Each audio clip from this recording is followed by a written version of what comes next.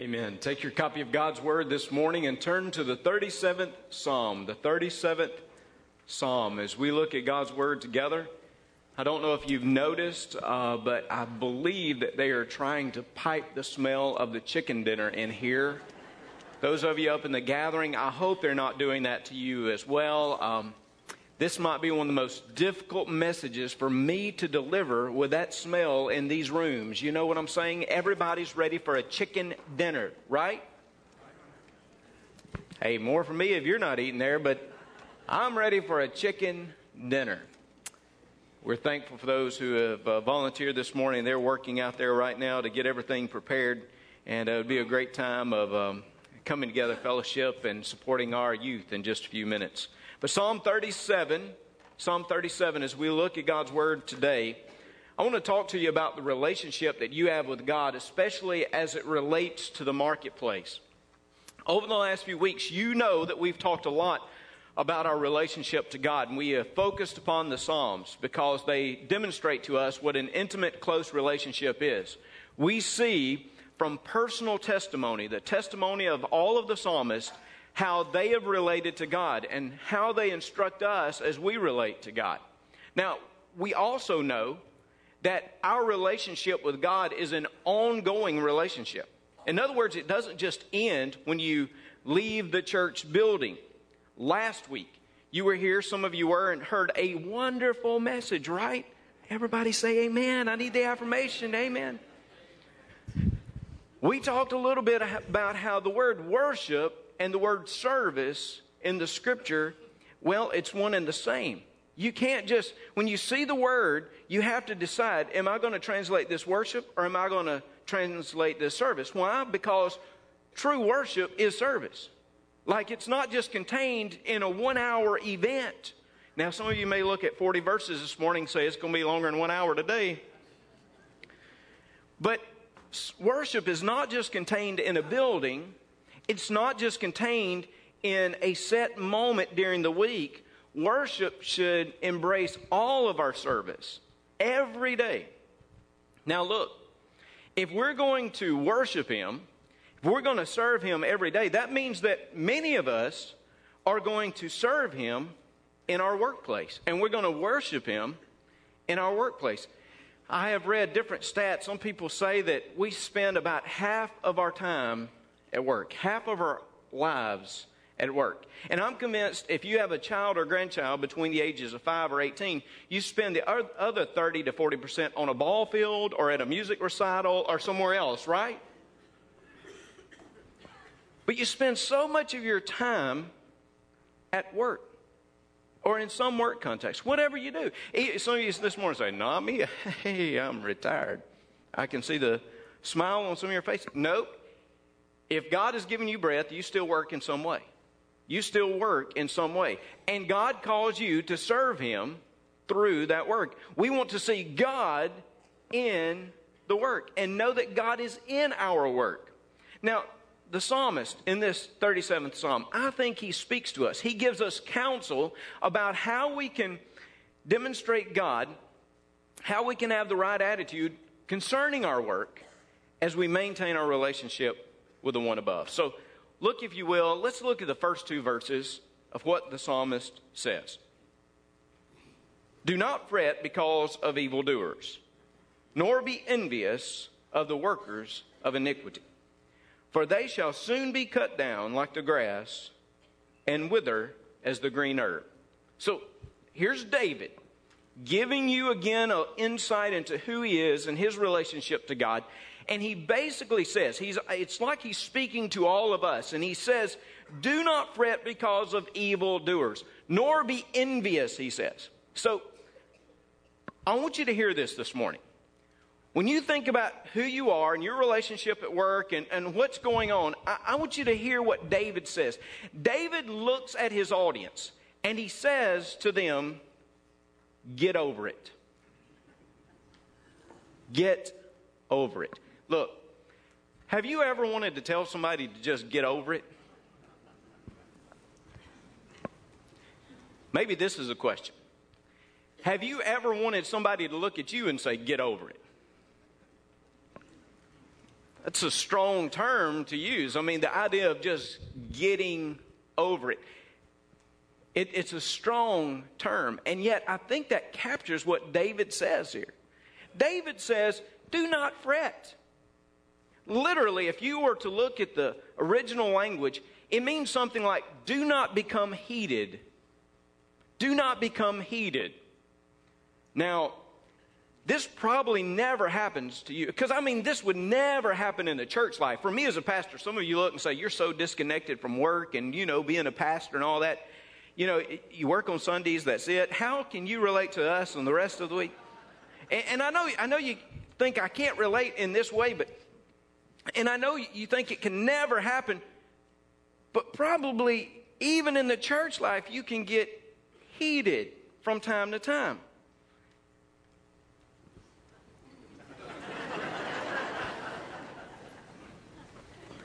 And in your work, in what you've done, you've probably gotten heated before.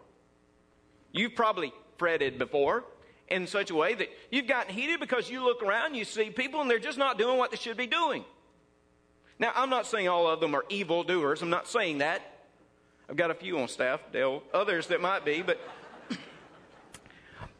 you also look around and you see people that aren't doing what they are supposed to be doing, and you start getting heated about it. And here in particular, what David is saying about life, about life in general, which again applies to the workplace. So many of us every day spend our time there. Don't get heated because of these people that you see that are just doing some bad things. Just don't get heated over it. Don't worry about it. Don't fret about it. Especially, he says, don't be troubled about their success. See, that's where the heat comes from so often. That's where the envy comes from so often. That's where the jealousy comes from. You look at these people and you know their lifestyles and you know what they're doing. And sometimes they're manipulating situations. Sometimes they have embraced immoral practices, even in the workplace. And yet it seems like they continue to succeed. You've had those experiences. All of us have. And too often, we've gotten heated. We look at it, we say, God, how could they succeed in such a way? God, why do they keep getting the promotions? God, why are they in leadership positions? God, why? Because, God, it seems like everything that they do is so against you and opposed to your kingdom that they couldn't receive such blessings. God, it just doesn't seem right that they continue on in the way they are. And David just looks at us and all of us in this place who felt that way, and he says, look, you just need to get over that. Don't get heated. Don't fret. Don't do that. He says, for they shall soon be cut down like the grass and withers the green herb. We're going to talk about perspective in a moment. But a little insight into David. David says, hey, don't worry about that. I know who's in control. And it may look like they're succeeding for this moment, for this temporary moment. But see, in the long run, they stand before God. So he says, you don't worry about all those things. Too many of us in the workplace, too many of us every day in doing what we're doing, we're too concerned about others instead of concerned about ourselves. We live in a broken world. And we shouldn't be surprised when we see sin all around us. I mean, we really should not be.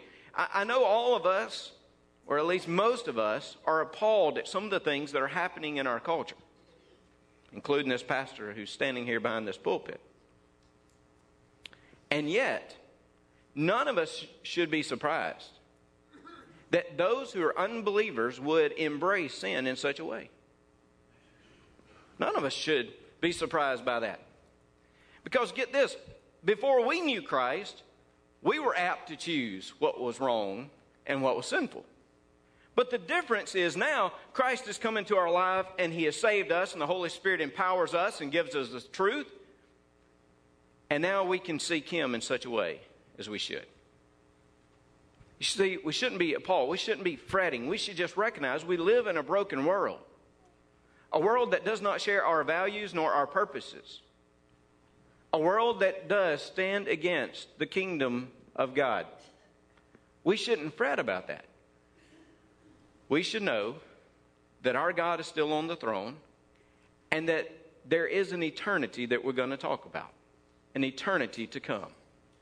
Also, if you look over in verse 8, David reminds us.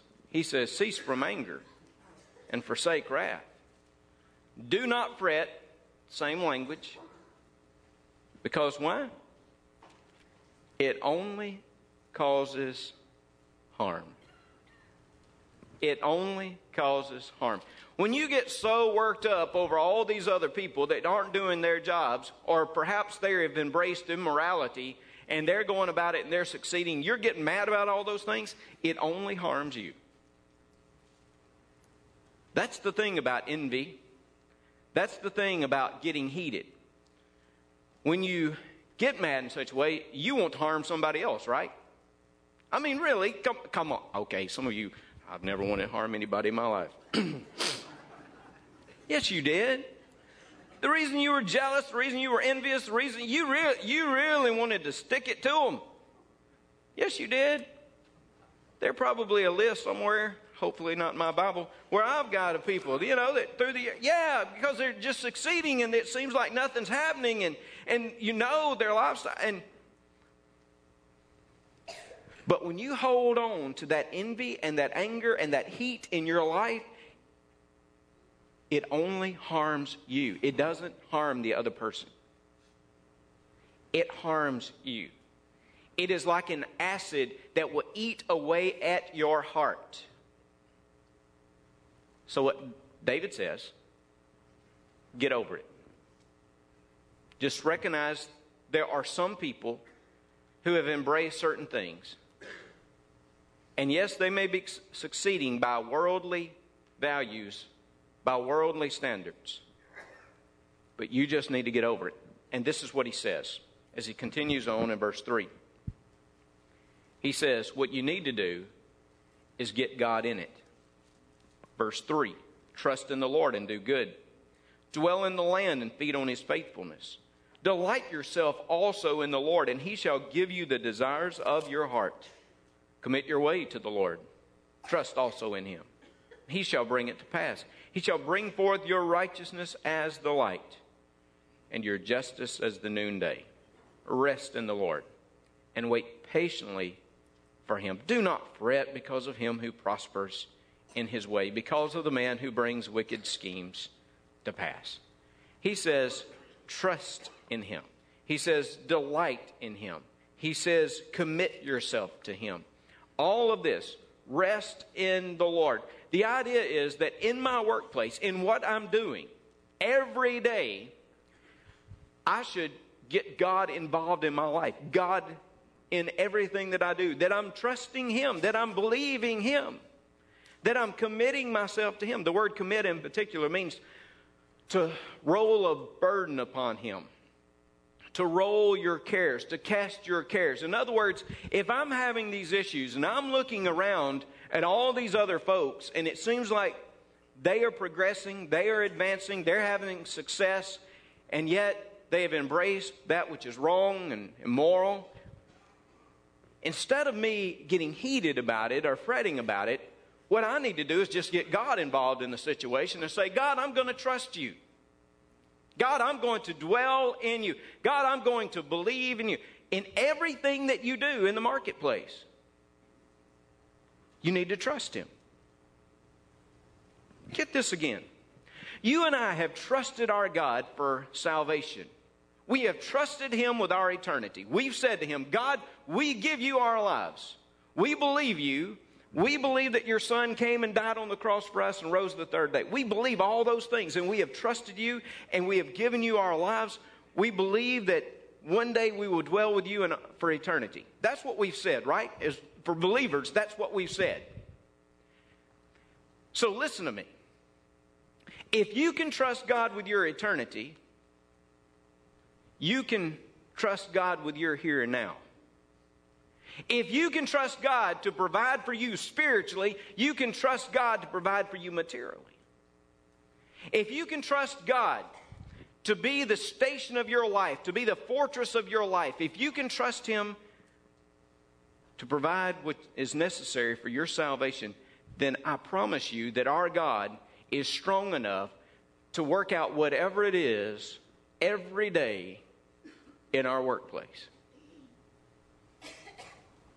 So trust Him. Dwell in Him. Testify of Him. Trust Him and testify. If I'm going to get God into my work, God into my business, I'm going to trust Him and I am going to testify of Him. The passage here says, verse 6, He shall bring forth your righteousness as the light and your justice as the noonday. The idea is that you will shine. Your works and who you are will shine before others. It might get cloudy. You ever had a cloudy day in your life? Absolutely. It may get cloudy. The cloud, it seems like all the things going on, the circumstances, the events, the world itself, it can grow cloudy. And the clouds can, for just a time, obscure your light. But what David says is that one day, hopefully, prayerfully, your testimony, who you are, will shine just as brightly as the noonday sun. The cloud will pass away, it will move, and you should be shining. You should give a testimony of Him where you are, wherever you are, even in the workplace. Now, I know some of you are looking again and saying, hey, this is where you as a pastor, you are just disconnected with the rest of the world. And you're disconnected with my life. Because, Pastor, it's so easy for you to talk about God. You're paid to do that. I mean, everybody knows the preacher is going to talk about God. That's the reason a lot of people won't sit by you when you're out at a restaurant or something like that, you know. Trust me, I went on a cruise once, had great friends till they found out I was a pastor, and then they moved to another table, I think. They're expecting you to talk about God. But you just don't understand my workplace. That's not the way it is. There are sensitivities. My workplace doesn't allow us really to share our faith.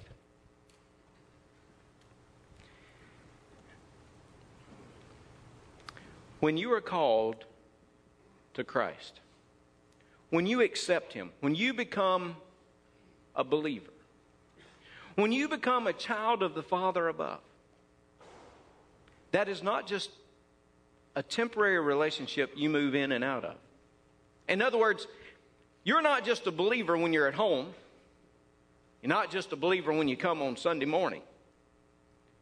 God has called you to be His child and to be His child daily. So wherever you are, whatever you're doing, you are a believer. You are a child of God. It doesn't matter what's going on. We don't check in and check out of the relationship. I told you this is all about the relationship. We don't check in and check out of the relationship. Now, think about it. Think about this example for a moment. Let's say on Sunday morning, I want everybody to know that I am married to Leslie Neves Bridges. I am married to her. Some of you are like, "Ooh, proud to know that now. Was expecting you to be married." Say Tuesday morning, something comes around. Somebody says, "Hey, do you know Leslie?" No, I've seen her around. She's a wonderful lady, beautiful lady. No, I don't really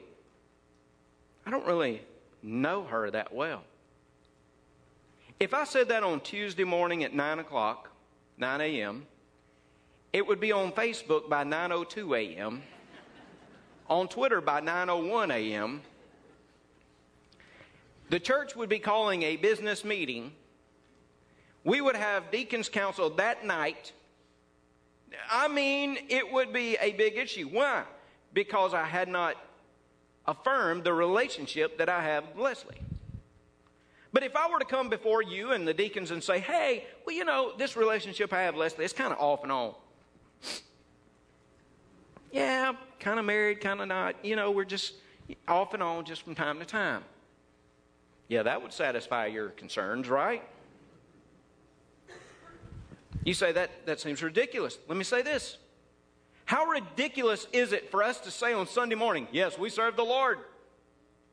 But on Tuesday, we deny it in some way, or at least we don't affirm it because we never say anything about him. We never even portray him in our lives. We have totally disconnected our relationship with God from our work. The early disciples never could envision individuals that would not testify of Christ. They could not do it. It would never even cross their mind that there would be a believer that would not testify of who their Lord was. They were compelled. They had seen Christ. They had known him. He had changed their lives. And if that happens, and if you're in a relationship with him, then you ought to testify of him. Your works and your words should somehow shine as the noonday sun in people's lives.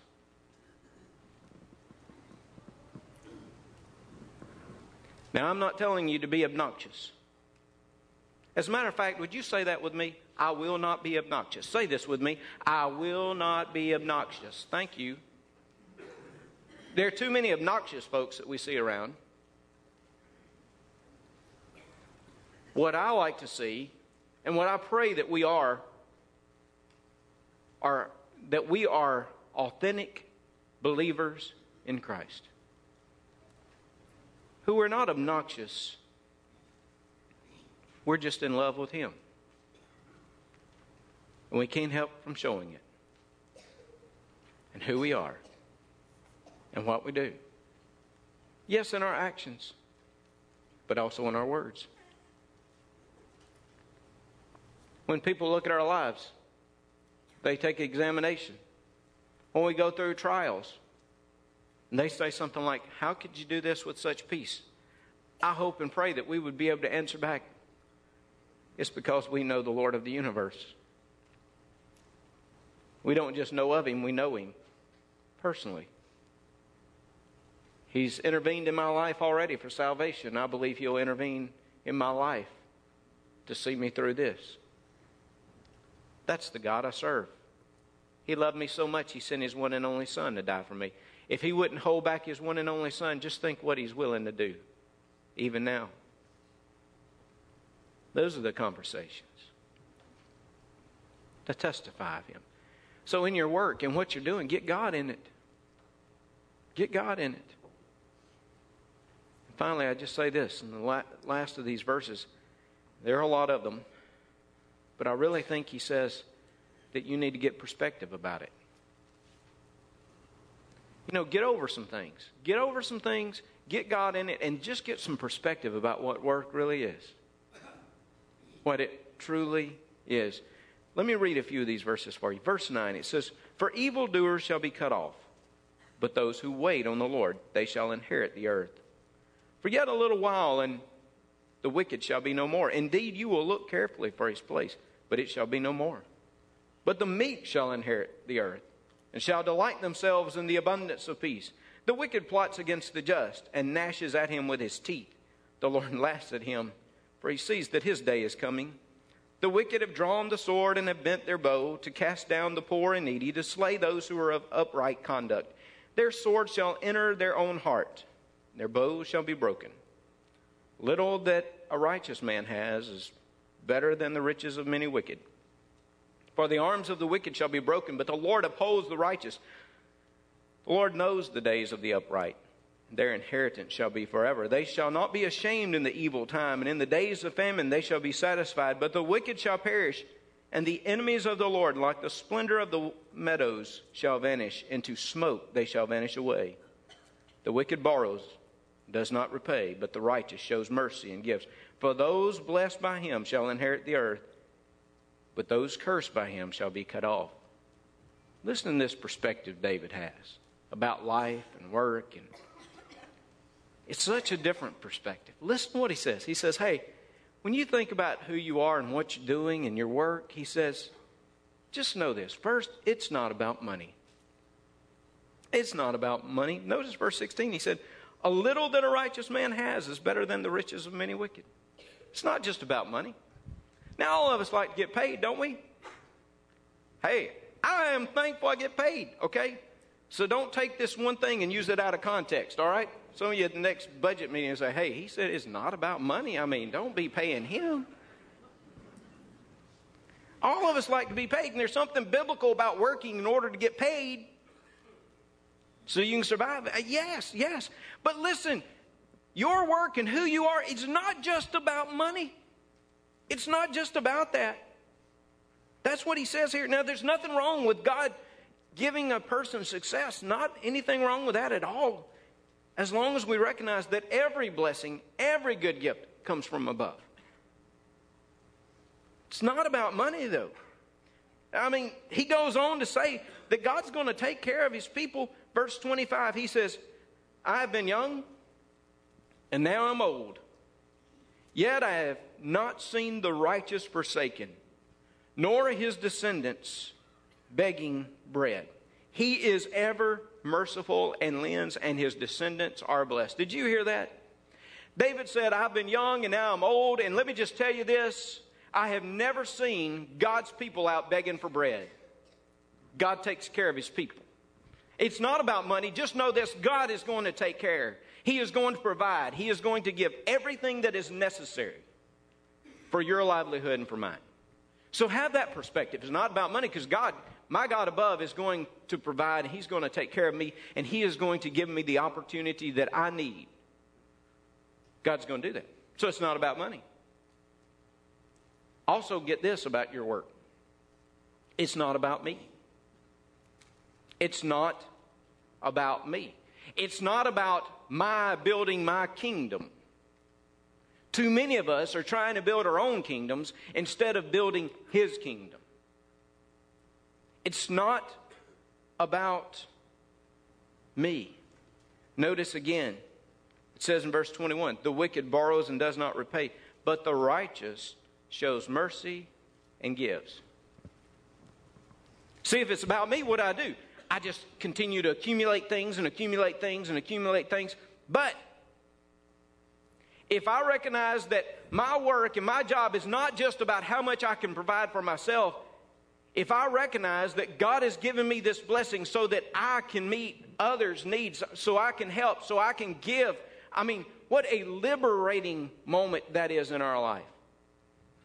The righteous is not just to accumulate and make things about me, but actually, what can I do now to bless others because I have been so blessed? I think that's the reason God allows us to experience work and everyday life and to go about that relationship. Look, even in what I'm earning and what I'm doing, it should be, how can this help build the kingdom? How can this continue? How can I demonstrate the love that I have for Christ in this relationship? How can I give? And the reason we give is because we are reflecting the character of our Heavenly Father. Verse 26, when he had said about how earlier he had said he would not allow his people to go around begging bread. In verse 26 it says, because he, that is God, is ever merciful and lends, and his descendants are blessed. In other words, he has the character of giving. And oh, how he's given.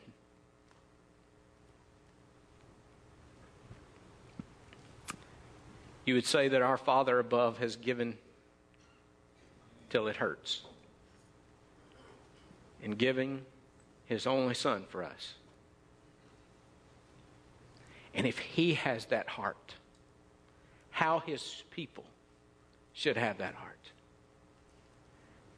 That as we look at it, as we think about it, our work and what we're doing and the resources that we have, Hey, they're not ours anyway. They all come from Him.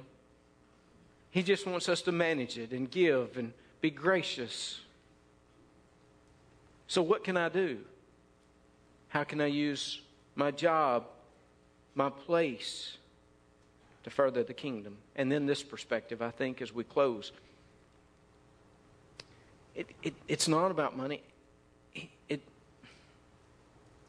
It's not about me. It's not about more of what we see around here. What is it about? It's about eternity. It's about eternity. To understand what I'm doing in my workplace, how I witness, how I share, everything impacts eternity. All these verses I read, and even as you read through the rest of this psalm, this is David's perspective. David's perspective is, we're living for eternity. You know, we're fretting so often about the temporal things, about the things here and we're experiencing now. But you and I, if we're saved in Christ, we're not living just for here and now. Now, it's good, the joy and the peace and all the things, but get this. Nothing intended by this, but your best life is not now. Your best life is going to be realized in eternity. I'm not made just for now, to how I'm going to succeed or all the things I'm going to have. Friends, I have been made for eternity itself.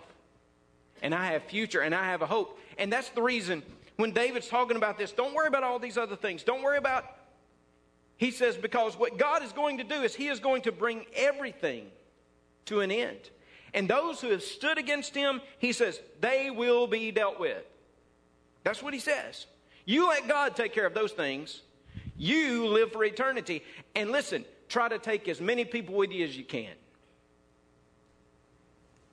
Try to take as many people into eternity with you as you can. Because this is an eternal significance. Every day, people you work beside in the cubicle, people that you're out helping dig holes, people that you're teaching with, those people have been created for eternity as well. And what they need to hear is the hope of the Lord Jesus Christ, so that they can embrace Him. My perspective every day should be, how can I lead others to the relationship I have with Christ? How can I lead others to a relationship and joy? Every day, it should be, what could I do? God's blessed me in this way. What can I do to help build the kingdom? Because it's not just about here and there. God, thank you for the blessings of here and now. But God, thank you also for the hope and the assurance and the confidence of the future. As David sums it up in verse 38, but the transgressors shall be destroyed together. The future of the wicked shall be cut off. But the salvation of the righteous is from the Lord. He is their strength in the time of trouble. And the Lord shall help them and deliver them. He shall deliver them from the wicked and save them, because they trust in Him. We are out doing good works. We are out allowing our testimonies to shine, not in order to gain our salvation, but rather to declare our salvation. We give our testimony so that others will know the eternal dynamic that is present in our lives and in theirs. We call them not to just live good lives. Goodness never saves anyone. But we call them to embrace the Lord Jesus Christ and to experience His salvation. May we get that perspective about what we do. May we have the perspective of heaven itself active in our lives. Let's pray. Father, thank you again for giving us livelihood, opportunity, work. Thank you that we can integrate our relationship with you into everyday life. God, challenge us now Those who, Lord, have not been saved, may they be saved today. Those who are, may we give witness to you not only today as we gather as a congregation, but may we give witness to you tomorrow as we walk into the marketplace, as we walk into the work venue. God bless us. Speak to us. In Jesus' name, amen.